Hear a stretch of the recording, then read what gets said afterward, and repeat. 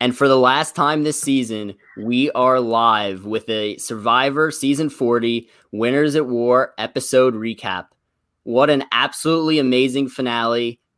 We could finally say it. It happened. Tony Vlachos is the winner of Survivor Winners at War Season 40 and is now the second two-time winner ever next to Sandra. Tony said it in the episode. He said there was always a queen and that was Sandra. Now there's a king. And that's what happened. Tony played an absolutely outstanding game. And after tonight, it remains he did not receive a single vote at a tribal council this entire season. Look, if you told me before Winners at War that Tony Vlachos would be in the finals, have no votes cast against him, have an idol, won 3 challenges, and be in the best spot to win, I would have said you're crazy. Hef may have called it. Hef can take credit for it, but I would have said you're crazy. Then after this finale, Tony still had 0 votes against him and 4 immunity wins and wins fire. Look, we're going to break it all down tonight. We're going to break it down after the season, but Tony is 100% in the conversation for one of the greatest of all time, and arguably, and I would put my case on this, maybe the greatest of all time after tonight. What do you have to say to all this? Hef, you were the one, Ryan brought it up. You did, and now we know that we had a lot less listeners at this point compared to now, but before the season, you did have a prediction, and you did say that Tony was going to win this season. What do you have to say now that your prediction has come true and now it's all said and done? Well, thank you guys for acknowledging that. I think the only thing that I can say that encapsulates how I'm feeling is, what's the phrase I'm looking for? Come on in, guys! No, you didn't do the for the last time this season. Come on in, guys. But yeah, we will have a lot of off-season content coming up. You guys will talk about that a lot later. First, we have a ton of stuff to get into. As Jeff said, it was the longest finale of all time. No reunion show at all, which I expected there to be somewhat a reunion show. There wasn't, obviously, given the technological problems and the social distancing. That, obviously is understandable. And I still thought it was very cool that they were able to get a live reaction out of the 3 people sitting there. Natalie, Michelle, and Tony and their families when the votes were read for the finale. So that was at least cool. But, longest episode in Survivor history, longest finale in Survivor history. Let's get right to it. What we will do is, I know there's so much to cover. We're going to try our best to go in chronological order like we usually do. If we veer off a little bit, we veer off a little bit. There's just so much to talk about. So, as we spoke about, as we already discussed, usually when we get a live finale, it jumps right into Jeff on stage in front of a bunch of people cheering. Really weird to see him in his garage tonight, but props to Survivor. They always figure out a way, no matter the circumstances, to get it done. So big props. Jeff coming to you live from his garage. Someone on Twitter said season 41, outwit, outplay, outlast in Jeff's garage. But no, I think that, like a common theme we heard tonight with Natalie saying you play the hand you're dealt. With COVID-19, we are dealt a very heavy hand, and I think the team did a great job to try to bring it to us, with the sets, with the music playing as he's reading the final votes. It was as good as it could have been with everything happening. The only thing that would have been better if they had more time would have been a reunion with all the people on the screen, but I think they did the best that they could. So I thought Jeff and the team deserve a huge hand for that. Did Jeff arrange the background behind him himself? That's what he said, that the production sent it to him with directions of how to set it up, and he did set it up. Pretty impressive. I'm not sure if he had a production guy with him in his garage. I would have to assume he did, just to get signals back to CBS and everything. But regardless, he definitely played a role in building it himself, which is really cool. Yeah. And I just amazing. And they say in Survivor, you always have to adapt, and that's what Survivor did tonight.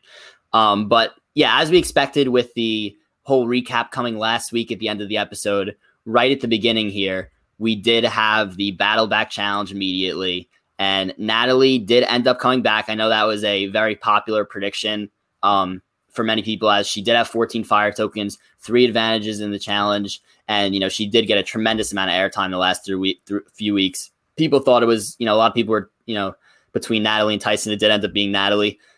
I want to ask you guys, what did you guys think of the advantages that Natalie was given? I have thoughts on it, but I want to hear your thoughts. Terrible. So elaborate. I want to hear why. I want to hear the whole thing. She had a ridiculous head start. And I understand she earned them on the edge of extinction, but either make it so there's a maximum of 2 advantages you can get, or make the advantages less substantial, because she was so far behind in that first post maze or whatever you want to call it, and she ended up winning the whole thing. If she didn't have any advantages, she would have maybe come in last, and it gave her such an unfair advantage that it really. I mean, I didn't want her to come back, so I guess I have a bias, but I am incredibly upset about how unfair it was. Yeah, I think it depends on the advantage itself. I think we saw with the first advantage, you skip the rope maze at the start, and I think 4 people or 5 people, including Natalie, Parvati, Wendell, they all had that. And we saw Wendell, and shout out to Dylan for calling Wendell as a dark horse candidate. He almost came back tonight. But I mean, I think you're right, though. I don't mind the rope bridge, and I don't mind the skipping the first maze, but the digging is the biggest thing. I think Kelly mentioned it on our podcast with her, or maybe it was Russell. I think it was Kelly, though. You don't know how deep you have to dig. And in the hot sun, I mean, that's why Caleb got medevac. There's nothing more exhausting than digging in the hot sun, exerting that effort. So that probably was the biggest time saver for her. I mean, look, we can go on and on about we don't like the edge, we don't like the advantages, all of that. But, I mean, Natalie did earn her way back in. She did struggle. I was a little nervous for her at first, but she managed to pull it out. Advantages were a big factor here, but the biggest one had to be the digging, though. Yeah, I know we did discuss with Kelly what we thought the advantages could have been, because she did play the same challenge in her season 38, Edge of Extinction. We were pretty right. Part of the rope was built, so I think that out of all the advantages, I think just having 3 is too much. I don't mind advantages in the challenges. What I do mind is the fact that Jeremy was at the table maze at the end without a single advantage in the whole challenge. So 3 is just a bit too much, especially when you're rewarding people who are taken out first. And I don't want to take anything away from Natalie, because she did work her ass off on Edge of Extinction, and she gave at the final tribal council, she gave the resume of every single thing she found on the edge, and that was incredible. She found 5 different things. She completed the coconut challenge. She completed the log challenge. So props to her. But I just think 3, if there was to be Edge of Extinction again, I don't think there will be, or any kind of battle back, I think 3 advantages is a bit too much. But props to her. She did overcome adversity where she got stuck a few times, and the advantages were enough to push her through. But I don't want complaints about the edge to take away from this podcast talking about what an amazing finale that was. And there were so many iconic moments in this finale, and we're going to go on talking about all of them. But the first one was really following that battle back challenge, and I had a feeling this was going to happen, where they had all the players who had not gone back in lined up on the mat. And it was almost like each player was giving their farewell speech as if they were making a retirement from a sport or something like that. What did you guys think of all that? I know it was an extremely powerful moment, just to get all these amazing players, some of the best of all time, talking about what Survivors meant to them and almost making a farewell speech. Yeah, it was really incredible, super bittersweet, because like you mentioned, we're likely not going to see most of these players again. We might see, a couple, maybe if they do a Legends or if they do another returnee season, but we're likely going to see most of these people not return ever again. And it was emotional, because I'm not going to see these players again. And we're kind of putting a bow on their story. Like Kim's story was, I played a flawless game my first time. I come back this time, I had to play from the bottom, which I never had to deal with before. It was humbling, and I learned to fight through that, and I'm proud of what I accomplished. And then Amber's story is, I came back out here for him. People said I shouldn't have won. Rob should have won my season, and I wanted him to have that support so he can go and do it because I believe more in him. And then Rob is saying, well, she's the strongest woman I know. So it was very powerful for sure. And it was hard to watch, not because it was bad, but just because it was so tough as a fan to realize I'm not going to see most of these people ever again. Yeah, I agree. And part of the reason this season has been so hyped up, and I personally love the season so much, it's not just because of the plethora of big moves, but it's just so fun watching these 20 players that we've been able to see for so long and really understand them as people. And getting this personal element was something that I really loved. It was so cool to see their stories come full circle. hear about how they changed as people throughout the game and how Survivor had an impact on them. So really awesome moment. Yeah, and two people I want to highlight from this. Well, first of all, Jeff, I know you mentioned that, like Jeff mentioned this. We've had emotional connections throughout the years to all of these, players. I'm sure, all of us as fans, we, follow them on social media. We idolize them in a way. And just to see that their journeys on Survivor could potentially coming to an end was a extremely bittersweet moment, as you did mention it. And just two more people I wanted to highlight was first where Tyson was discussing that, he felt like going in when he first applied for Survivor, right when he got on his first season, he realized, I have a weird range of skill sets, and Survivor is really the one that encompasses them all, and how it's helped him to turn into a great father. And now that he's a father, he feels like he could finally move on to something else rather than just Survivor. And then there's Ethan, who obviously we all know his story, where how he was, as Jeff described it, on the edge of life, battling cancer. And, he overcame that, as he mentioned, partially because of Survivor, because they raised so much money to help find a drug that was able to cure his type of cancer. And he made it all the way back to the point where he could compete on Survivor again. And so, just huge props to both of them, two amazing players, and they both had great speeches also. And I don't want to leave out the one person else who spoke, Parvati, who on the season was leaving a newborn baby to come out and play. And it was definitely great to see her back as well this season.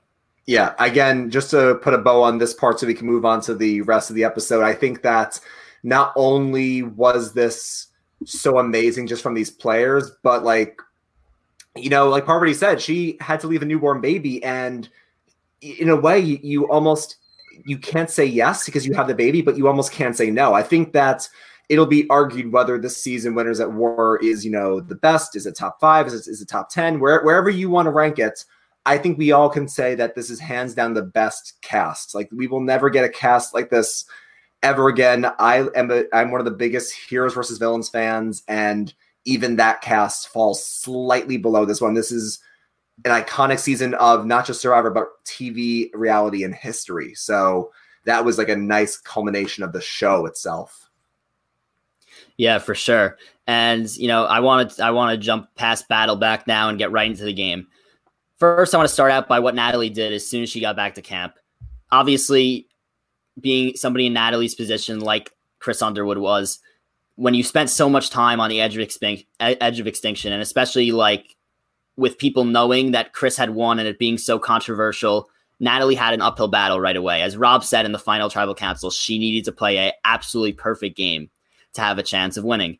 And I think that right when she came back, she played the right way in terms of just being like, every single person thinks that Tony's going to win the game. Every single person thinks that Tony's playing the best game. That was the only way she could have gone, and I do have to give her props for that. What did you guys think of, the whole dynamic in the 6 people left once she did come back? Hef, you want to go? Sure. So it was smart, but Dylan, I think you texted me. It was expected as well. Right. It's pretty much exactly what she had to do to even stand a fighting chance. Something I thought that was interesting was she said it right in front of Tony. I think that if I were in her shoes, I probably would have pulled Sarah or Ben to the side and pitched it to them so I could have a conversation with them, because obviously they wouldn't have turned on Tony right in front of him. So I thought that was interesting, but yeah, it was predictable to see that from her. It was what she had to do. Yeah, and you really saw Sarah struggling to believe, well, do I believe Natalie and maybe jump ship on Tony? Or do I think that Natalie is playing the game to because she has to do it? Now, the truth is that it was both of what Sarah said was correct. She said, Natalie was playing the game by doing that, but the truth was clearly that also everyone did think that Tony was playing the best game. And I think that this was, and we'll talk a ton about it as we go, this was a very, very heavy Sarah episode for a lot of different reasons that we'll get into here, but this was the very beginning of it. Mm-hmm, for sure. Yeah, so following that, you have Jury thinks Tony's the best. Sarah has to believe it or not, and then you have the immunity challenge. Similar, you had the slide similar to other very epic challenges that we have seen in the past, but a kind of a combination of both. And you have Michelle winning immunity there.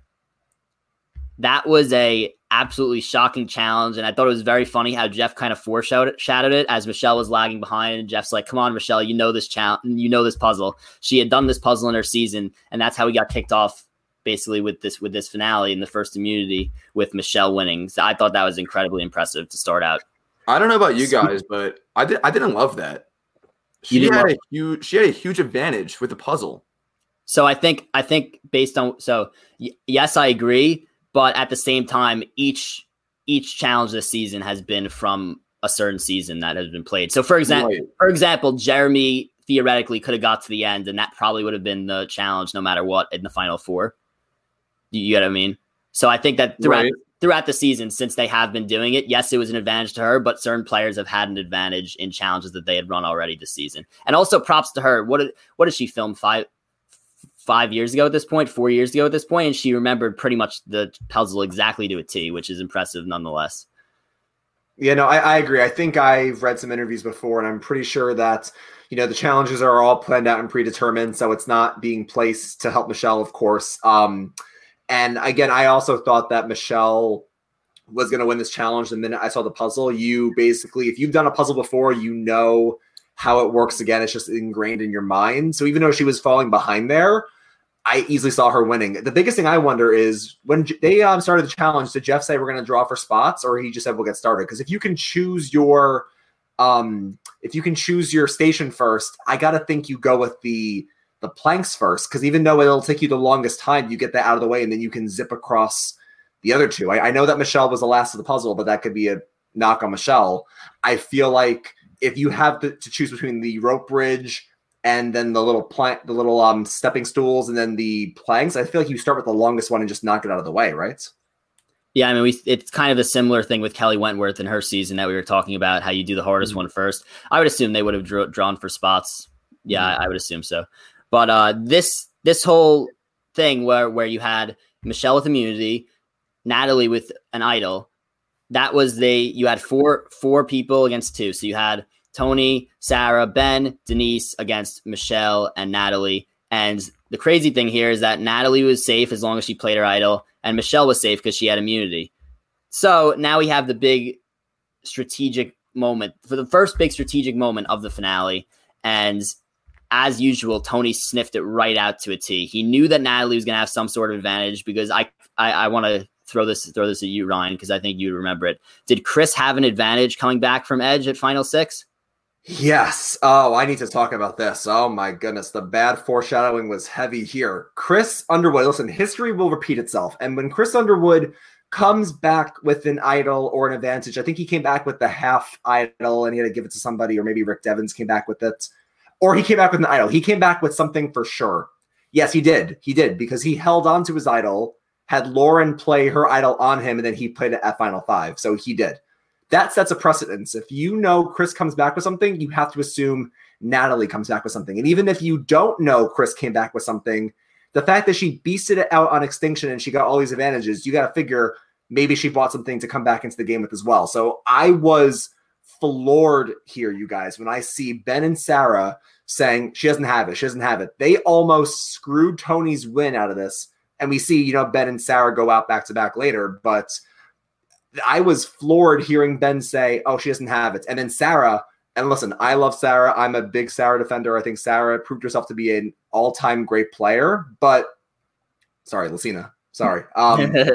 But when you're saying, oh, I think that after one day of her being back, she would have told me. Now, granted, I know she could argue they told me to say that, or it was like I had to say both sides in the confessional, so it was kind of like edited weird. But when you're saying to us that I thought she would have told me for sure, because we had that social bond, I just could not believe the bad reads that Sarah and Ben had on this. What have I been saying, boys? What have I been saying? What have you been saying? She overweights her social game so much. No. Okay, I think she has a great social game. She definitely she credited her social game with being 100% sure Natalie didn't have an idol.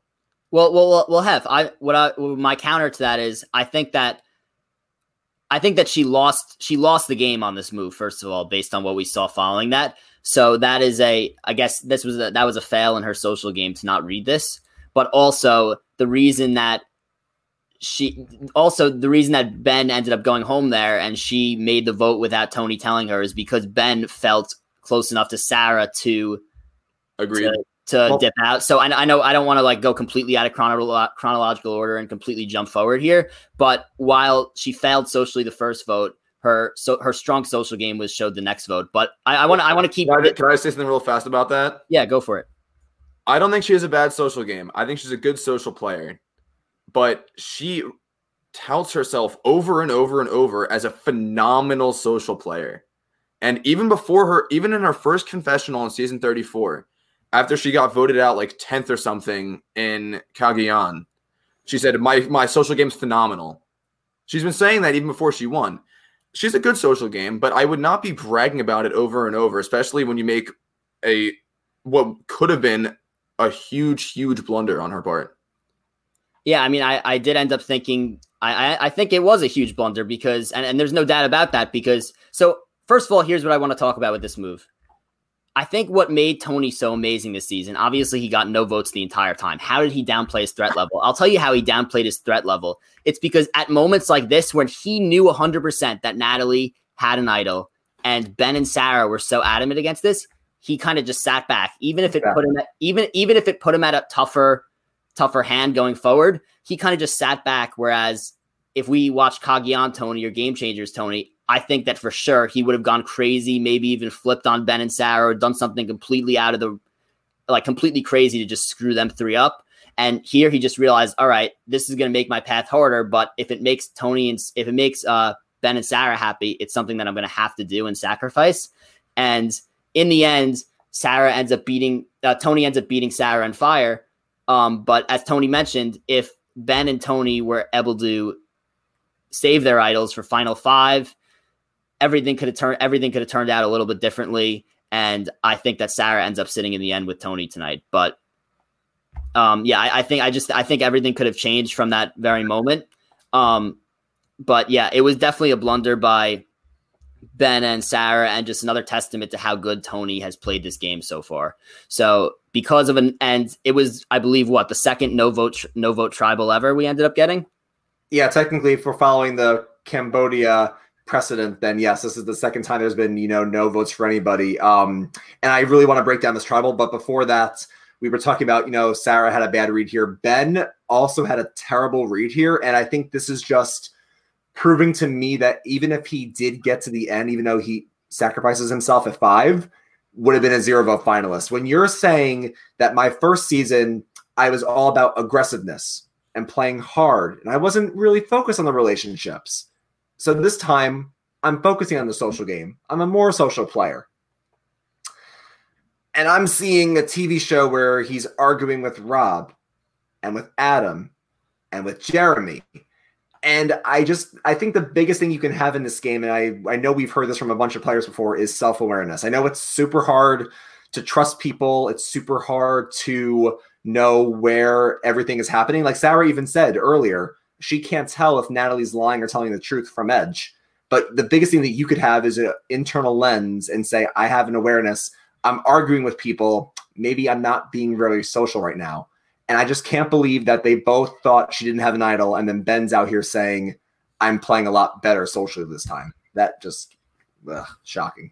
Yeah. And I want to clarify to what I said. I may have been a little bit unclear, but if they just originally voted Denise, right? Denise goes home, which was the same result, but Ben and Tony still have their idols. Yeah. So at the next tribal council, Ben would have possibly used an idol to save himself, or Tony would have used an idol to save himself, unless they put the votes on Sarah, but you don't know if they would have played it for her, an idol. And then with Natalie playing the idol that she found, Michelle would have been the one to go home in all likelihood, because they had the numbers, even if there was some type of revote.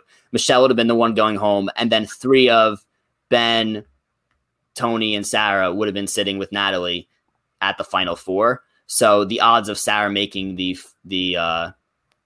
final 3 would have gone up tremendously had they listened to Tony there. And I completely understand that Sarah felt like she needed to take some sort of control because, especially with Natalie feeding her information that's coming from the Edge, that people see Tony as playing a better game. I understand the need for Sarah to be so adamant on something, but this was just once again a perfect read by Tony and a misplay by Sarah and Ben. No, absolutely. Yeah, and then we move right on after. Hold on. Go for it. I wanted to talk about that tribal one more thing. Speaking of misplays. Oh, yes. Okay, yeah. I know what you're going to do here. Okay. Yeah, so why did Michelle and Natalie not put 2 votes on Sarah so they would go to Rocks? Well, fire. Right. Okay. Good thing you brought that up because I almost skipped past that and I had a mental note to mention that. So I have a feeling that this is going to be a huge topic of conversation, especially because, from our TVs, from us viewing at home, we all saw Sarah as a bigger threat than Denise. Maybe they didn't see that because Denise had gotten out Sandra already. I think that the bond between Sarah and Natalie, that we saw Sarah play up, obviously play up too much because she thought that Natalie would have told her. But I think that bond was strong enough to keep Sarah there for one more day, just because maybe Natalie thought that there was still a chance that she could get Sarah to work with her to blindside somebody else. That's my read on it. I don't know what you guys think. I'll take that. I accept that. I believe it. So my read on it is, we didn't see a Sarah and Natalie relationship. The only thing we heard was Sarah saying we have a relationship. My biggest and this was, by the way, this was great TV in terms of repeating the Cambodia Final 6 where you have no votes for anybody, and then kind of like an idol train where 1 has immunity, 3 played an idol, and now you're down to 2. So it's really intense here. So I did love this moment. The strategy here, Dylan, I gotta think their perception in the game is Denise is more liked by the jury, I think. Denise slayed the queen. Denise has an amazing social game. I feel like they probably were more scared of Denise. And I do think this is a strategic blunder. I was reading people's opinions on Twitter. I have my own thoughts on this. This is a blunder here. If you know this is a tight threesome of Tony, Sarah, and Ben with Denise as as a foursome, you got to take this shot here. You have to take the shot now. I know they might have been afraid of Denise more than Sarah, and maybe Sarah had those bonds to save her, but I think this was a mistake for Michelle's game. You have to take the shot at Sarah there when you have that. Yeah. I think that's definitely possible because I know that everyone definitely saw Denise as a threat and they had known the move she made on Sandra. So I think that matters. But at the same time, something just tells me that because the goal of Natalie was to eventually break up that alliance. But I do think at this point, she still thought that she could use Sarah as a number at some point. So that is my read on it. And if so, Hef, that's a huge testament to Sarah's social game. If somehow a bond from the first 2 days carried over all the way to lead her being safe for one more vote. But we have so much more to talk about. I do want to move on. So next we have another immunity challenge. And just remind me, what was the challenge in Final 5? Final 5 challenge? Involving water. Oh, yeah, right. This was a, I don't know if we've seen this exact challenge before, but it was very cut and dry. Just, swimming, jumping, and then a little carnival game of throwing the sandbag. It was very simple and very straightforward. I actually was pleased that Tony won this because Tony has said in the past that he's not the best in the water. So I'm glad he managed to come back and do well. Granted, when you're throwing a sandbag, it's like a carnival game. Anybody can really win it. But no, it was pretty straightforward to the point, giving our boy his 4th immunity win. And wait, hold on. Before we go deeper into the tribal, I did miss that we left out right before they had that huge idol hunt where they put an idol back into the game since Natalie had already played it. Ben had already played his. Tony had already played his. Tony failed to find the idol and Natalie did find it. I'm a little bit surprised they threw an idol back in at Final 5 like that. But it is feasible just because you could play it at Final 5 and all 3 idols did go. I don't want to spend too much time on the idol search because Natalie did find it and there's nothing more to that until we talk about Tribal Council. But back to the immunity.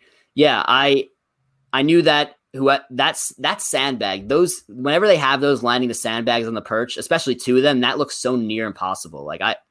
You could have been the slowest person in the water ever and you would have had a chance as long as you got to that mat. If you're going to cornhole, do you have an advantage at this challenge? Yeah, I guess so, but you also have to have enough arc to have it perfectly. All out the arc. Yeah, it's pretty crazy.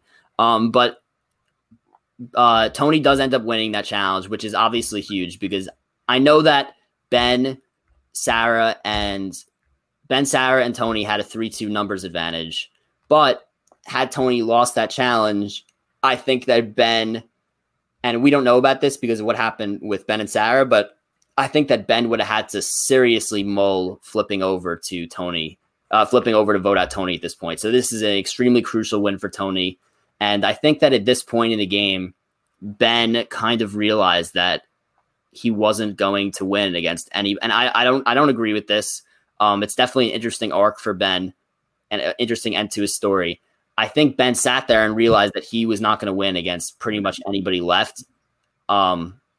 Maybe aside from, and I mean, Natalie got more votes than I expected in the end, but maybe that's what he thought. And he thought that at least if I go out like this, then Sarah or Tony will have a better chance to win than somebody like Michelle or Natalie. So he figured that he kind of like sacrificed himself, which was a really weird move to see in a game of all winners for $2 million.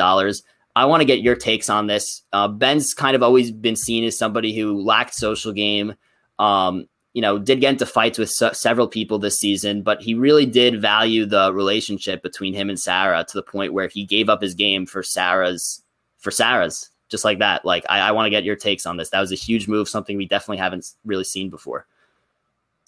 I thought it was crazy. I don't know about you guys. I thought it was dumb. I thought it was naive.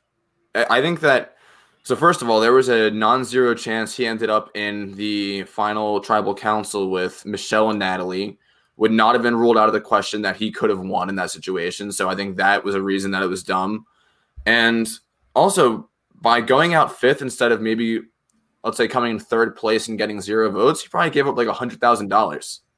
So I know he put an emphasis on how he grew as a person in this season. He formed a lot of good relationships, good friendships, and that is more valuable than money. But at the end of the day, he is on Survivor. He's on a game show to try to win $2 million or any kind of prize he can. And I think that just going out on his own volition is pretty crazy.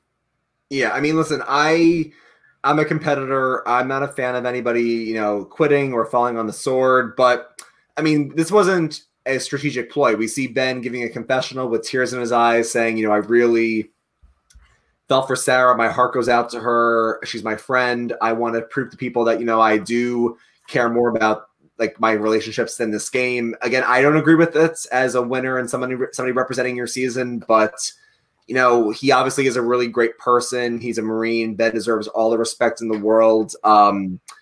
It was hard to watch, honestly. It was just tough, but I do give him, respect in some other different way other than falling on the sword. Before we get to travel, though, we have to talk about the final act of the spy nest, paying massive dividends for Tony here. Also, I almost had a heart attack because when Tony was climbing up, we saw like a leaf or like a branch fall on the ground. I thought that was his shoe at first, and I'm like, is Natalie going to see his shoe on the ground and say, why is Tony's shoe under that tree? There was a split-second chance I thought Tony could get caught here. But yeah, let's hear your guys' thoughts on the last act of the spy nest. I mean, the fact that everyone knows about Tony's spy shack in season 28, spy bunker in season 34, and then he was able to pull off a spy treehouse or spy nest without getting caught all season is absolutely insane. And I think about it like he actually he was so close with Sarah to the point where Sarah was helping him get information like through the spy nest, and every single time he would go up there, he'd be like, "Oh, Sarah, like bring people over here to talk about it." I thought for a split second that Natalie was going to just look up in the tree and he was going to be there. I was not, because she was like looking around. They kept weirdly like putting the camera on her. Turns out they put it on her because she put the idol in her buff, which was on her wrist, and Sarah noticed it right away. What did you guys think of the whole Natalie hiding it on her wrist, and then Tony wanted to vote Natalie out, but he finds out that she has the idol, and then this all happened before Ben kind of gave himself up. So I want to get your reads on all this. So I have a couple comments. First of all, Bird, can you highlight Andrew Heffler's comment in the chat? As much as I love the Spy Nest, it's amazing TV. It's great content as a viewer. I think it's a little overrated. I don't want to downplay Tony because I love him. He's my second favorite winner. But at the end of the day, he's close with Sarah, and he doesn't need to be spying on these conversations because Sarah is the one that is initiating them, having them, and she can easily just report back at the beach saying, this is what they said, this is what they're planning on doing. He's not getting any different intel than she's getting. So just a thought I had there. And speaking of the idol that Natalie gave away pretty much, I don't know why she was willing to do that. Well, she didn't give it away. She played it for herself, but no, she gave away that she had. Okay, yes. So I don't know why she did that. If I was trying to get Sarah to flip in that situation, if I did show her the idol, I would have said, look, there's a 50-50 chance I'm playing it for Michelle or myself. So that means there's a 50-50 chance you go home. So you have to assume that you're going to guess right here. And I think that the way that she went about strategizing here and trying to get Sarah to flip with her was completely wrong. I would have said, look, I'm playing this for me or Michelle. You guys are going to have to guess right or you're going home. Yeah. I mean, go Del. I was going to say, I don't understand why they weren't targeting Sarah here because like they were targeting Ben. But had they put votes on Sarah, she could have theoretically went home had the idol been played correctly. Like that I didn't necessarily understand. And then to talk about your point, half about the Spy Nest, I think that yes, Sarah would tell him information, but just to play devil's advocate here, it's almost a way for Tony to ensure that he's getting truthful information for Sarah, like double check himself, I should say. So that is what I think it's more for. But yeah, go ahead, Ryan. I want to hear your thoughts on why Ben was the target here and not Sarah. If you're thinking in terms of Natalie and Michelle.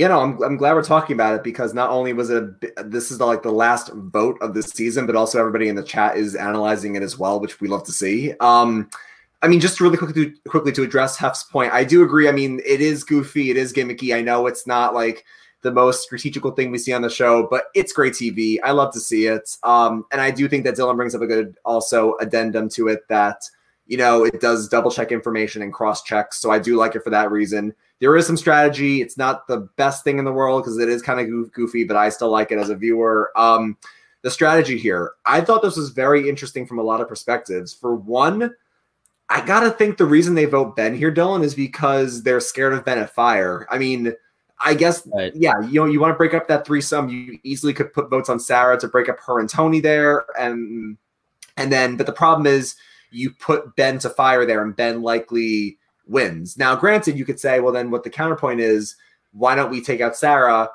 And then if Ben doesn't win the final immunity, we put him to Fire against Tony. He takes out Tony for us. It's a possibility. So I guess the reason they vote Ben there is because they're scared of him at Fire, but I think they actually could have used him as a weapon personally. And then as for why Sarah votes Ben out here, I do think someone mentioned this in the chat earlier, but I do think it was a blunder because, I mean, we see then Sarah get put to Fire in the next vote. You have to know at this point, if Michelle's on the outs and Natalie's with her, if there's a 50% chance you or Tony win the final immunity, and there's a 50% chance that Sarah and Michelle and Natalie win immunity. If one of them win, they're bringing each other, and then you go to Fire. I know the episode was teasing, who will she bring with her? It was going to be Natalie the whole time.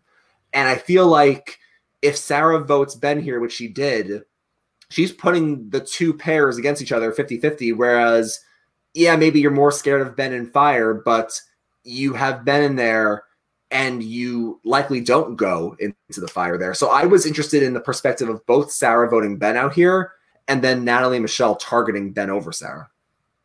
And I think that's a completely interesting point because, like you said, it would have been, if they had voted out Michelle instead, it would have been a 75% chance that one of them three win immunity. And then you're sending even Natalie would have sent Ben over Sarah to Fire so that he could take out Tony because he's the best at Fire. So I thought it was a very interesting decision by Sarah. But at the same time, and I also think it's an interesting decision by Michelle and Natalie because maybe you want Ben to be there for potential Fire. But at the same time, I think that Natalie drove it into Sarah's head so much that she had to make a move, and she felt like maybe this was something that she was going to sell at the end, that I did make a move without Tony. So I think that was really, really the thing that was drilled into her head at the end, even though it didn't end up being the right thing. You also had a big speech in this tribal. What did you say? You also had a big speech in this tribal. The Sarah, yes. I personally thought it was a very good speech. I think there were so many great moments, great speeches, great confessionals in this thing. I really like it, and I think that it was very, very funny when she was like, "You could call me Lucina instead of Sarah." Like that was all great. I love all that stuff. And I know that there are tons of people out there that think it's reality TV and these are not real moments. These are very, very real moments on the show, and I think it's great whenever we see somebody have a reaction like that, and especially when you get Jeff, who completely felt it and understood, and the jury, you could tell, was very into it. I love those type of moments. What do you guys think? It was a very good moment, no doubt about it. But I feel obligated to play devil's advocate on this one. I really don't think it was about sexism. I mean, there is a double standard in the Survivor world where women don't get credited with going behind people's backs as much as men do. There's definitely that going on. But in Sarah's case right here, you are not playing a stronger game than Tony. No one is underestimating the game you're playing. Tony just happens to be playing arguably the best that's ever been played in 40 seasons. So please don't make this about gender. Of course, that does exist, but that is not what's happening here. Also, I think it's worth pointing out in season 34 that she said that she was discredited because of the dirty game she played. Well, her biggest competition in the final tribal council was Brad Culpepper, who played a really, really dirty game, and that's why he lost. He won 4 or 5 individual immunities in a row, but at the end of the day, he ended up losing because of his dirty style of play. So I completely acknowledge the fact that there is a double standard going on in Survivor, and we've seen it often. But in this particular case, I do not think it held a lot of strength. Yeah, I want to comment on that. I agree with you in the sense that I don't think that it was the case that people were favoring Tony because he was a man. I don't think that was a thing. I legitimately think that Tony was playing a better game. But what I think here is that I think that Sarah did bring attention to a good issue, regardless of whether it applies this season. Sure. It definitely does apply to past seasons, and Jeff Probst did admit that, well, maybe I was, calling women by their first name and men by their last name, or maybe language is used towards women differently than men in this game. So I do think that it was definitely a great issue to bring up. That was awesome that Jeff admitted it. Right. I love that. That's why I think it was a great moment, whether or not it applies in the season or doesn't. I totally agree. I feel like it wasn't just cool how he said it, but the fact that they also showed it. And I think it's something that fans often, some fans feel one way, some fans feel the other way. I know I follow a bunch of different people on Twitter, people who feel one way and one of the other. And some people do feel like he does give that preferential treatment, or if he had his way, the winner of the season would be somebody wearing a Boston hat. So, some people do feel that way. So I'm happy that Jeff did acknowledge it. And then as for Sarah's speech about this in the final 6, I just feel like, it's true though. And for the most part, if it's, the male-female duo, the male gets the credits. And I do see what Hef is saying here, that, Tony was playing such a baller game, and you have to respect game respects game. But Sarah's right. And unfortunately, we do see a precedent set in the past where in Survivor history, where if, the female makes this move, she's known as the Black Widow, or she's known as somebody who is very cunning and conniving. And there are those unfortunate stereotypes. And I think that Sarah did such a great job at trying to highlight that. And it was a good, character moment. And I think the show also did a good job at trying to give a come from behind narrative. The whole season we saw the pre-merge Tony getting these funny moments. He was more quiet. And then in the post-merge, Tony did an amazing job in the game. And I think going into this finale, we all were saying, oh, Tony's got this. It's not even a contest. He's our winner here. They were giving us a lot of great Sarah moments, other than her bad read on Natalie's idol. But we saw the jury whispering to each other and saying, "Oh wow, that was really cool." Now she has a last name. She's bringing up good points here. Adam's whispering to Sophie. I think they presented a really interesting false narrative that maybe Sarah, if she beats Tony here, could have been our winner tonight. And one more thing that I do want to comment on this. I think that a lot of people think that Sarah has been under-edited this season, mostly because she was overshadowed by Tony, who's just as crazy and, of course, going to get a lot of screen time. And I do want to mention that, in my opinion, I think Sarah played a very, very good game, especially, if her intention was to go to the end with Tony the entire way.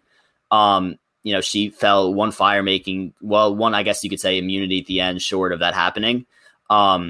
And I really do think that her, a lot of people say her social game and the game that Sarah plays is very hard to edit at times, especially when you're playing next to Tony, who is going to get a ton of time on the TV. But yeah, I really do think that that Sarah played a great season. And even though she did make a few blunders tonight, which, that could have changed everything. I'm happy that, people, even a speech like that, I'm happy that people could recognize that. And that's why I think it was very important. Mm-hmm. But to move on, we have, after Ben gets voted out in Final 5, we have a classic Final 4 immunity challenge, one that we saw in Second Chance, Token Teens, and then I don't know when the other time it was played. They said it had been played 3 times previously. I'm not sure if you remember, Ryan. I know for a fact it was Cambodia and it was JT's season. Oh, Nick won this in his final season. Right, so it has been played sooner than Cambodia, but... Yeah. I think it's a classic. I love it. I always say if I were to be on it, like if you lose concentration for 1 second when there's like 4 or 5 balls going, you're done. And I was like, all right, Tony has the, like, he's crazy, but like he has focus when he needs to. So I thought Tony was going to come on with the challenge. Ends up that Natalie ends up winning it. And I have to say, we have seen Michelle play great when it comes to like endurance challenges and maybe even puzzles. I was extremely impressed. Michelle, I was so sold that Michelle was going to win that. She looked so calm for the most part. And then you had Natalie, who I saw somebody on Twitter was like, oh, it was Odell Beckham out there, like making these like miraculous saves and catches with the ball. So I always loved that challenge at Final 4. I thought it was great. This is a great final challenge. I mean, I would love, if I had my pickings, to have the final challenge of the season be that big epic challenge, where they're going for all the bags and they solve the puzzle, or in Heroes versus Villains, Russell makes his way through the maze and he gets the necklace at the end. I would rather have a big ending, but a classic like this immunity challenge where it's all about the focus is really intense for the viewer. So I do like it there. And Natalie, hands down, is just a beast in terms of winning all these challenges and advantages on Extinction and then coming back here and, like you said, Odell Beckham almost fumbling, but making these miraculous saves.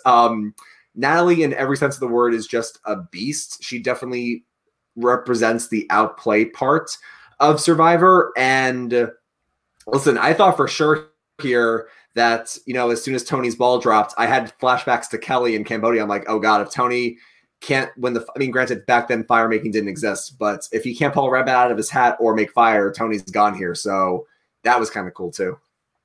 And I want to say quick before we get into the whole decision about the fire making, I'm so thankful for fire making because your game should not come down to a drop ball. If you've played a perfect game like Tony, haven't got a single vote all the time, it should not come down to one immunity challenge. You should have an opportunity to still play your way into the Final 4, even if you drop a ball. And I know that's my reasoning for the fire making. That's why I like it. Of course, a lot of traditionalists say, well, Survivor's not played like that. But to me, if you're in the Final 4 and you've played a great game up to that point, your fate should not come down to one single challenge when there's it's so much bigger than that, the game. And that's why I think that fire making is so useful. At least this season it definitely was. I agree 100%.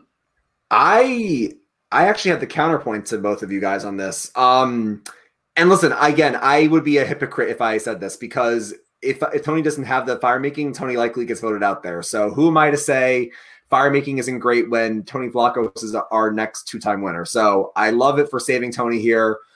I guess I am a traditionalist. I just feel like, yes, Dylan, you're right. I do agree that if you've played such an amazing game and you lose one challenge, it really hurts to be that robbed, like the David Wright or the Kelly, like to be the fallen angel and get fourth place. It hurts them and it hurts us as viewers. But I do think this game really also is about managing your threat level. Adam actually tweeted this a couple of weeks ago, and I think I saved it, but I had to go back and find it. I like how it does help great players get to the end, but I will say the counterpoint is that you have to manage your threat level where if everyone thinks you're playing the best game, you're not playing the smartest game. Like you have to manage your threat level where, listen, if you are playing a great game, but nobody knows you are because you're in the passenger seat and they're driving, they'll take you to the end no matter what because you've played the best game, but they also will never vote you out. Like Sarah in Game Changers is an example where she was not going to get voted out, so she managed her threat level pretty well there. Or somebody else that won, I need to go back and think of examples that managed their threat level really well. And I just feel like even though it helped Tony here, so I'm so grateful for that, if you're doing a great job to not be the biggest target on the board, that's when you're playing the best game, I would say. So my quick counterpoint for that is that sometimes when you're a returning player, your threat level could only be managed to a certain point. So I think that Tony did an amazing job of managing threat level all season. When you're in a Final Four, there's not really a place to hide. So that would be my counterpoint to that. I understand that viewpoint, but I'm extremely happy. Maybe in a place where they only had it in returning seasons, but I think it generally helps everybody because if you get a person who has to play a certain way in order to get to the Final Four, they shouldn't be penalized because they drop a ball to that large of a level. But yeah, that's just my thought. What did you guys think of the decision of Natalie to not pull a Chris Underwood and not make fire against Tony?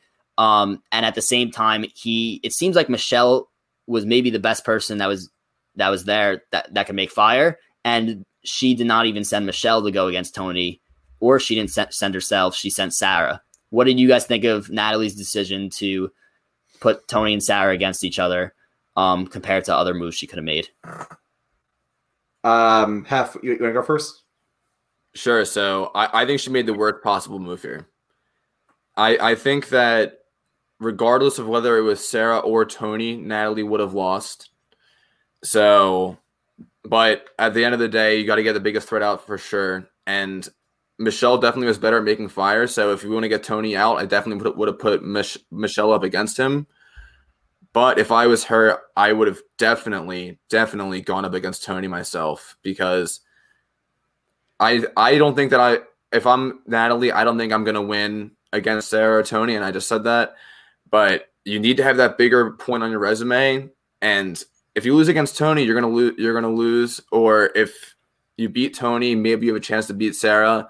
I really don't think Sarah going against Tony was the move there. And another thing I thought about, maybe if Tony beats Michelle, Sarah and Tony split votes a little bit because they're working together so much.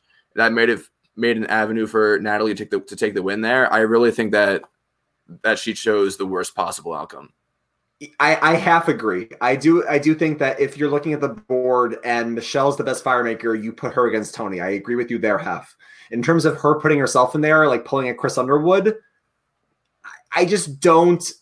I mean, listen, Chris went balls to the wall. I give him a lot of respect for that. But I just, as somebody who was trying to win money out there for myself and my family, I can't imagine ever putting myself at risk and harm's way. I think Dominic said this back when people asked him, well, why didn't you put yourself into fire to take out Wendell? He's like, because my wife would have wrung my neck. Like I would have been dead if I put myself to fire and then I lost and got fourth place. I think the biggest argument I see is that you can't win the game if you're not there. And I think that, yes, you have to make sure your biggest competition, Tony, isn't there. If that was the case, you should have put Michelle to fire instead of Sarah. And I do think, Hef, you bring up a good point where maybe if they play a similar game, they would have split the votes, kind of like how Parv and Russell split the votes. I mean, Russell got no votes, but basically other people have split the votes when they play similar games. So I think that she should have put Michelle in there, but I totally agree with her that it's, especially if you think that you can't win in fire and you're going to get fourth place after you fought so hard on the edge, I can't blame her for not putting herself into fire here. Here's what I think about that. I think that, Rob kind of hit the nail on the head and said you had to play a perfect game.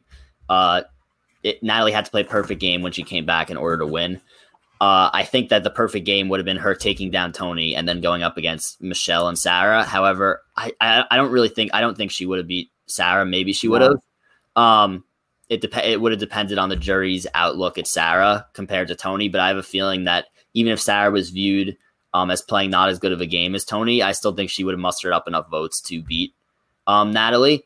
And at the same time, I also think that you have to be honest with yourself in that if you're Natalie. Like, if you don't think that you're good enough at fire to beat Tony, you can't put yourself in that position to just lose the game. So I feel like you have to give yourself a chance if you know that you're going to lose that. That being said, like, if Michelle was the best, that being said, I would have rather her have been honest if that was her real reasoning. At the final tribals, she said she wanted to see the end of the. Yeah, I was not buying that. I wasn't really buying that. I think she should have just been straight up honest and been like, I thought, like, even if either honest or just even told a lie, like, she should have said, I thought Sarah had the best chance to beat Tony, so that's why I put it there. I thought she had a better chance than me. I think it would have gained a lot of respect rather her just like, I thought her answer was kind of weak in that sense. So that's my whole outlook on the Natalie thing. I do agree. My question to you is, was she being honest there? Like, you think she really wanted to see the end of them, or you think she was not telling the truth there? I think she was. I was going to say, I think a major basis for her argument coming back was that she lowered down she kind of like destroyed the lines of three. So I think that was like her main argument. That's what she wanted to hang her hat on. But like, that argument was defeated when Tony was still sitting right next to her. So that's why I think that she should have chose a different argument there. No, I agree. I think she should have chosen a different argument, but I also think that that's how she actually felt, like that emotion. Yeah, it's possible, yeah. Because this makes perfect sense when you think about season 30 when Mike Holloway won. Did you guys see season 30? I am unclear. Like, I don't remember it that well, no. So basically, I don't remember it that well, but just give a quick recap. Not to give a history lesson because we still have to break down the final tribal, but like, basically that's the season where Mike beasted his way out because he was on the outside. Right. That's because his blue collar group turned against him, like the Rodney, Sierra, Dan. They all flipped on Mike, and when he gets to the final six, he's like, I can go with Sierra and Rodney and Dan, and have all blue collars at the end, or I can go with Mama C, Carolyn, and Will. I can have a blue collar, a white collar, and a no collar, which I don't know if that's good for my game or not, but I would rather lose to Carolyn than go up against my other blue collars who stab me in the back, and I want to see the end of them. So I feel like it's not the best argument to make, so you're right. I do think that she did honestly feel that way emotionally, which is why she did that. Yeah, and now I want to talk about what was easily one of the most iconic moments in Survivor history, the fire-making challenge between Sarah and Tony. Usually when we've seen fire-making challenges in the past, they've been blowouts. I can't really remember a fire-making challenge where there were two huge fires going and you legitimately just didn't know which flag was going to raise first. And that was this. And in addition to that, it was the end of Cops R Us, which has had easily, in my opinion, one of the best story arcs of any people, alliance, anything throughout Survivor. You have season 28 where they had a Cops R Us alliance, and then right at the merge, Tony blindsides Sarah. The next season, and Tony ends up winning the season. And then the next season that they both play together in Game Changers, Tony gets voted out second in the season, and then Sarah ends up winning it. And now this season, after they've grown their relationship over all these years, they've come back together, and it's pretty clear that no matter what, they intended to try and go to the end together, no matter what, even if it screwed up one of their games. And that was the truth. And that moment was it was an emotional moment. It was a powerful moment. It was easily one of the best moments that I've seen on Survivor. What did you guys think about all that? Hef, you have something to say? No, was my video messing up? No, you're good. Ryan, you go. Sorry, I saw you like raising your hand. I'm like, was he going to make a point here? No, I was questioning the feed on my video. Oh, yeah, Dylan, I completely agree. This was such a powerful moment. Like, I myself was getting very invested and emotional as well, seeing this is the end of Cops R Us, and it was such an amazing story arc like you just described. I can't think of it's as easily a top 5 story arc if you're going to go through all the different, duos or alliances or just character moments. This was so great. And then you saw how powerful their bond was. Like, Tony could have been like, I beat you and I'm going to win now. Thank you very much. That's it. But he was so broken up over having to let Sarah go there. And I felt that. That was so powerful and sweet because they are best friends, and they, like she says, I am the one that has to calm them down. I am the one that has to like rein him back, but that's how their relationship works. So I felt them in that powerful moment there for sure. Definitely a major change from Tony from his winning season to this season.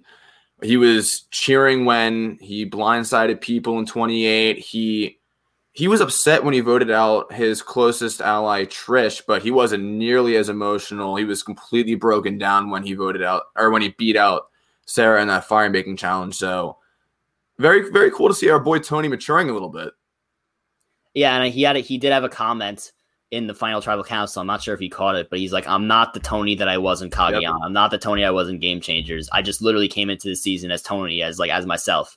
And I think that is the evolution and adaptability that makes a Survivor player so great, is that they realize mistakes that they've made in the past. They have such self-awareness that they could, adapt to any situation that they're given. And in terms of this situation, the end of Cops R Us, you very, very rarely see Tony get, we've seen Tony almost crying because he, found an idol and he's so happy, but we've only seen him break down completely 2 times out of his 3 seasons. Once was when his entire family was there for the loved one visits, obviously understandable because every single person broke down. But then the other time was this moment, and he couldn't even, I saw people tweeting this video. He couldn't, when they sat down after the challenge was over and Jeff was talking to them, he couldn't even look up and take his head out of his hands because he was just so devastated at the fact that, he was the one to put her out in the end and they couldn't go to the end. Like I'm sure he had such a range of emotions. Like he was happy. He probably knew that he had a great chance to win the 2 million. At the same time, he wasn't going with the person that he intended to go with, who ended up being his best friend throughout the game. So I just thought it was such a powerful moment, amazing story arc. I'm going to have to rewatch it as soon as we finish podcasting. Yeah. It truly was amazing. Amazing. Yeah, and let's get to the final tribal before we get. And I know that everyone's been shooting questions throughout this podcast. We are going to go back and put a bunch of the questions up. And yeah, but before we do that, I do want to talk about the final tribal council, the way the votes went. What did you guys think about that? A couple of things. Go ahead. I was going to say, can you remind me who the 4 people were that voted for Natalie? Yes, so it was a 12-4 votes with Michelle not getting any votes. Side note, I do feel very bad for Michelle. I know Michelle was our underdog this whole season, but I do feel for her as a former winner not getting a single vote, since her whole story was people thought I didn't deserve to win the first time. So I do love Michelle as a person, so I feel bad for her. 12-4 vote. The 4 votes for Natalie were Parvati, Tyson, Ethan, and Jeremy. Everybody else voted for Tony.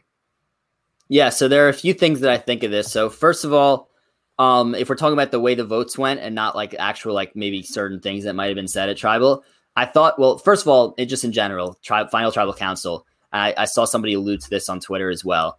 This is one of the first times where I thought that all 3 players in the final Tribal Council were spoke extremely well, like really, really understood their arguments. And I know we were just mentioning that maybe Natalie should have said something else, but overall, like all 3 players were great. I think they all made a great case for themselves. And I really do think that a lot of the jury members truthfully thought that all 3 of them played a great game. So that's the first thing. The second thing is I am very surprised that Michelle did not get any votes. And I do feel bad for her because I know me and Hef has mentioned this several times on the podcast. I always loved the story of an underdog and being on the bottom. And Michelle was on the bottom ever since the merge. And even before the merge, at times, pre-merge, there were times where she was in trouble when she was with Parvati, and they were the 2 women on that tribe. And there were 3 guys, and she had to kind of weave her way out of that bad situation as well. So I always love the story of an underdog. And I think that there's only so much you can control in the game of Survivor because there's so many different factors. But given the hand that Michelle was dealt, she did a good job of creating the social bonds in order to stay in just one more day, win immunity when you have to. And I'm a little bit disappointed that Natalie was the one to get the 4 votes and not her. And I'm not completely taking anything away from Natalie. Like she also did the best she could with the hand that she was given, other than maybe 1 or 2 moves that she made when she came back. So I want to give her credit for that as well. But I think that when you're Michelle and you've been on the bottom and you haven't actually got voted out of the game, then I wish that the people who were not going to give the vote to Tony would have considered giving a vote to Michelle, even though, yeah, second place or third place, like, but not getting any votes, I think is a little bit ridiculous. Just my opinion. I agree. And I would have given my vote to Tony, but let's say Tony wasn't there, I would have 100% thrown my vote to Michelle. By all accounts, she should not have been there. She was playing from the bottom of a minority alliance day after day, week after week as we're watching the show. She should not have been in that final tribal council. And Dylan, as you said, I really appreciate the underdog story, and she had to fight every single day to make it to the final tribal. I definitely would have voted for her if it were not for Tony. Yeah, I mean, I feel like Natalie's, like she said, I had to play with the hand I was dealt, and she crushed it on Extinction. And I think that I actually wasn't surprised she got second here. I did think that Michelle was going to get a vote, but I had a pretty strong feeling Tony was going to be our winner and Natalie was going to get second. She would have gotten votes from Ethan and some early jurors. Just because she did build those relationships, and Edge is such an anomaly, and this is why we've only seen it twice, and we're not going to see it again for a while, maybe if ever again. It's such an anomaly because all logic says is that Survivor is a game where the goal is to not get voted out. And if you're voted out on day 2, why should you win the game over somebody who's been in the game the whole time? And I just think that what overrides that is the human elements of Survivor that people don't always take into account. We always talk about outwit, outplay, and outlast, but there is that human element. And when you've been on the edge with Danny and with Ethan and with Amber this whole time, and you got logs together and you got coconuts and you had to sit out there in the sun and were dying of thirst, like you build those connections, and that's hard to separate game from the human side there. So I do think Natalie did deserve votes there. Michelle deserved votes, but Tony obviously deserved the most. We can break down Tony's game really quick, but I mean, all 3 elements: outwit, outplay, outlast. You win 4 immunity challenges, almost tying the record at 5. You beat extortion, and you have a great social game by having other winners give you their tokens. You take out Sophie as one of the biggest moves of the season to bring Sarah closer to you. You have no votes cast against you in the whole season. He's describing the spy nest, and the whole jury's laughing with him. Tony did such a great job here. There was never any doubt in my mind that Tony was the rightful winner of the season. Yeah, and I just want to hit on this comment right here from Rhonda, who says, I don't think Tony said enough explaining blindsides like him and Sophie and like the scrambling he did, but it was obviously enough. I believe that, I want to believe that he probably did, but it was just edited out. You know, obviously we see a very abbreviated version of Tribal Council, and, you know, they're trying to show, you know, semi-equal airtime to all 3 people, give their best answers. So I think that he probably did, but it was not edited in. So that's what I want to say to that. But yeah, Ryan, I definitely do agree with you as well, and have you as well also. Are there any particular questions or comments at the final Tribal Council, or any of the individual votes that you want to address before we move on to questions? Yeah, so I do. I don't know if you guys saw, Tyson tweeted out a few minutes after the episode finished airing that he gave his rationale for voting for Natalie. And originally I thought it was because it was a quid pro quo. She gave him an idol. She gave him some peanut butter. So that's why he ended up voting for her. But he tweeted out he voted for Natalie because, quote, she's a badass and a true friend. At the end of the day, I'd love seeing a friend win and enjoy 2 milli over an acquaintance I barely know. Maybe just me, but I'll stand by that every time. So I'm conflicted there because as a fan, I respect good gameplay, and I would not just do it because it's a friend. But at the same time, that is why I love Tyson. I love Tyson the person, and he always talks about how the $1 million changed his life. It's another reason I really love him. I love his story, and I respect that is why he ended up voting for Natalie. Yeah, and again, like, we haven't been on the show, so we don't know the actual human element, and they say that this is a season heavy of relationships, as we've seen, in pre-existing relationships. And I don't know what I would do if if one of you guys were sitting in the final tribal that maybe I didn't think played a good enough game, but like there was somebody I barely knew that played a great game. Like $2 million is a lot of money, and ultimately Survivor is a social game, and relationships and a human element does come into it. So yeah, and I'm sure it was the same way with Jeremy. Jeremy's, known Natalie since season 29, been extremely close with her. So yeah, I think it was definitely very similar, maybe even the same way. Well, I'll say this. If I'm on the jury and one of you is in the final tribal council, I'm not voting for you unless you give me half the money. I don't know if that's allowed, but okay, we'll go with that. All right. Off the record. I would love to hop into questions. Yes. So if you have any questions, ask them. And we will, in the meantime, go back and post a few that were asked earlier in the chat as well. Ryan, if you see any also, or Hef, if you see any. What's the peanut butter drama on Edge? That I don't know what that is. Commented. Do anyone know that? I don't know what that is. I'll need to do some research. I'm not totally sure what. Maybe it's a hidden scene or something. Yeah. All right. I have this first question from Wendell SEP. If Tony doesn't win, would this season not be considered top tier? I think that because of the entire season as a whole, I think it would be considered top tier no matter what happened. Maybe if Natalie won, it would be definitely very bitter for a lot of people, and there would be tons of controversy. I think that would have been horrible for the show. Nothing against Natalie. I just think it would have been first person voting out winning would have been bad. But I think that if anybody other than if Michelle had won over Tony for whatever reason, I don't necessarily think that the season is automatically not top tier because of a vote at the end. Yeah, I do think Wendell SCP brings up a good point, though, that, the winner does really have a big impact on a season's legacy. It's the characters, it's the gameplay, it's the winner, it's the advantages, it's a lot of it. So I do think that he's right where if Tony doesn't win, it's a certain knock on the season, especially if, you go down the list. If Sarah wins, then if Natalie wins, and then if Michelle wins. So he's right, though. If Tony doesn't win, it's not a top-tier season. He did win, so this is a top-tier season. Again, we could talk about this in the off season because I'm sure we'll have a lot of great coverage that will talk about the different seasons. But this is a top tier season. I'm fully willing to put it in my top 10. But when Jeff is saying, and you guys can share your thoughts, when he's saying that this is the number one season of all time, I can't get behind it, especially when you have Edge of Extinction in the season. You have a lot of advantages, especially extortion, which could have ruined someone's game. And it has one of the greatest casts and a great winner. So I'm happy to put it in the top 10, but greatest of all time is a stretch for me. Yeah. I also want to say that I think that a great idea for us, and I want to mention this, and I want to know if people would like this, but I think that maybe this weekend or next week, we should do a kind of reflection on the season, on the whole season kind of podcast. And that is where I want to that's where I really want to dive into where it ranks as a season, specifically and stuff like that. So I want to save some of that talk for that kind of content. But yeah, we could debate and talk that all night, and that's why I want to put it into a separate pod. Yeah. But, there's another good question here from Yang. Who would have won between Sarah, Natalie, and Michelle? I think Sarah. I still think Sarah would have won.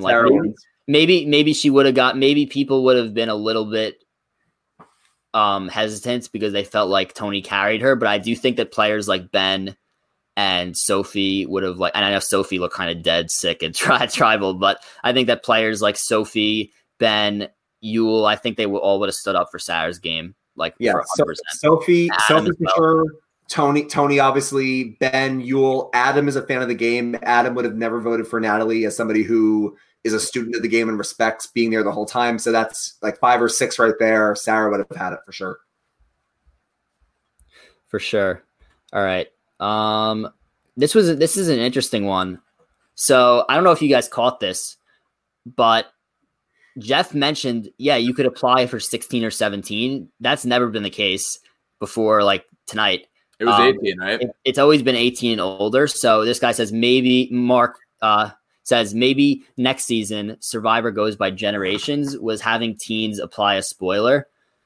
I don't think that they would have a whole tribe of teenagers because I think that would lower gameplay and they wouldn't want that. But I do think that maybe we get 1 or 2 people on the next cast that are 16 or 17 years old. That's all I think. That's all I think it was. Was Jeff teasing millennials versus Gen X too, or Gen X versus Gen Z? What was Jeff teasing there? I would love that.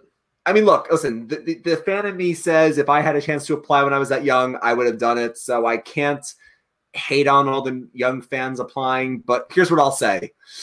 I want, obviously, great TV and obviously great gameplay. You have people who are not even out of high school yet or out of college or even out of high school, and you haven't had the job, you haven't had that real life experience, you haven't really been kicked when you're down yet. I wonder how thrilling that would be for TV. Now, like Dylan just said, if it's like one 17-year-old, I'm more than happy. Good for him or her. I want to see them live out their dream, but I don't want to see a lot of young kids out there. I think it's not going to be as compelling as they might think. Selfishly, I want it to be Gen X versus Gen Z because first of all, I'm submitting my audition tape tomorrow after Jeff's announcement. And if it was Gen X versus Gen Z, I would love to kick some teenager butt. It's interesting. I mean, one thing that Jeff did say is he seems very confident about filming and having a fall season. So let's pray that even that was crazy. Yeah, I thought he was going to be like, we don't know when we're going to film. He's like, we're very committed to having a fall season. And if you look on the TV schedule, it's out there. So let's pray that even if they film in August, September, they could get something out there by October, something like that. Please. Clearly there's some sort of plan going forward. Like they have to have some kind of plan in place. So I'm hoping that they do come through and have a fall season because that would be phenomenal. And I am curious to hear the theme. And I'm sure that, when we know that theme, everyone will know on Twitter. But one more question here from Amy. Do you all like the idea of coming into Survivor with pre-existing relationships, or would you rather keep it as strangers? Examples, Winners at War, Bloodwater, etc. I think it's a good question. I think it depends, on the season. I mean, obviously, I've been wanting Winners at War for so many years now, and I wouldn't trade it for anything. So while I don't love that, pre-existing relationships are going to put a target on the Poker Alliance with, Amber and Kim enticing, I would have loved to have seen Amber get a chance to play her game. I would have loved to have seen Kim Spradlin back on top again, Tyson not being on the ropes. I think that when you have these great seasons that are going to provide great moments, we have to take what comes with it. So pre-existing relationships are what they are. We can't ignore them. They're going to happen. But I do think that having all new players is always very fun, of course, Amy. Yeah, I think that, when you have returning players, they're going to have pre-existing relationships. So, yeah, I think they do a good job of balancing new player seasons with old player seasons. But if you want to have returning players, you're going to have pre-existing relationships. And I think that's just the case. I think that my ideal ratio would be 1 out of every 4 seasons we have a returnee season. You don't want it too much because then it waters down the fact that it's so special. But you also are. I'm dying to see bless you. Excuse me. I'm dying to see returnees play. But I do want to if you have any more questions, feel free to shoot them in the chat. But before we get off here, I do want to thank everyone for engagement throughout the entire season. We came into this season having, I believe, 6 subscribers on YouTube. We had 49, I believe it was around 49 followers on Twitter.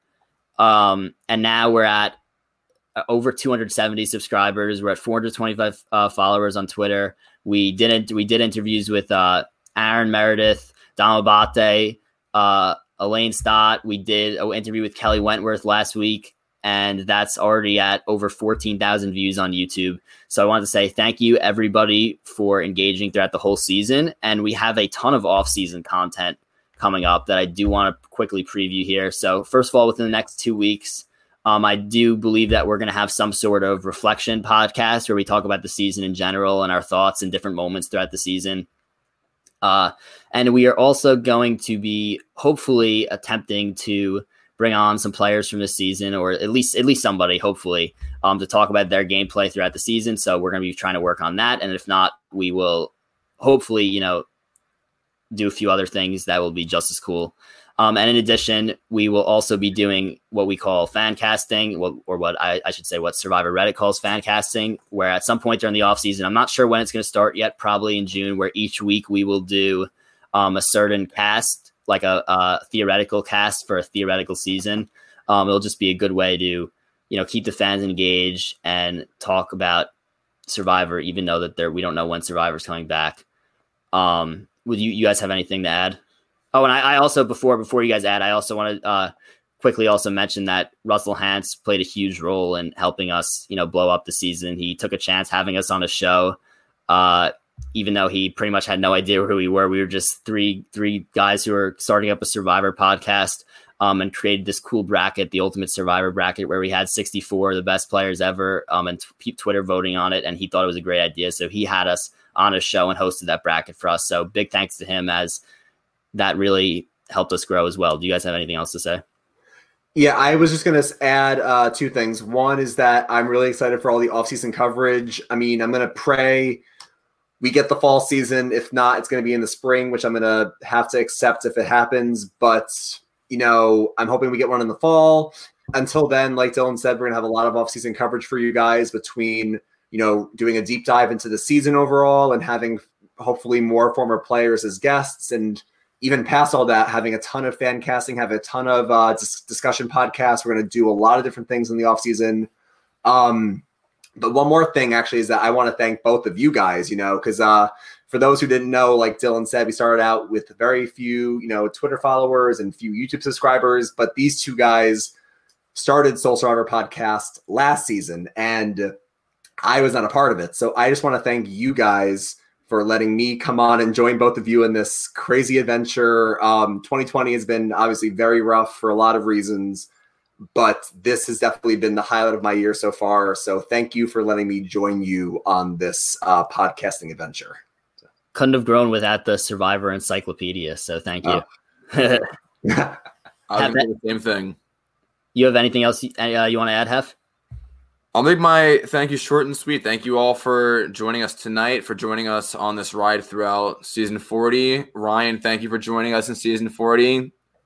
Podcast would not be complete without you, our resident Survivor expert and the Survivor Encyclopedia. Thank you to the Soul Survivor podcast family. Yeah, and I'm excited to continue content in the off season and continue postseason content, because there'll be a lot to talk about over the next couple of days, couple of weeks. So for one last time this season, and for the last time we do an episode recap for who knows how long. Hef, you want to say it? Ryan, take me in. I was going to say, for the last time, I've got nothing else for you. Grab your torches, head back to camp. Good night.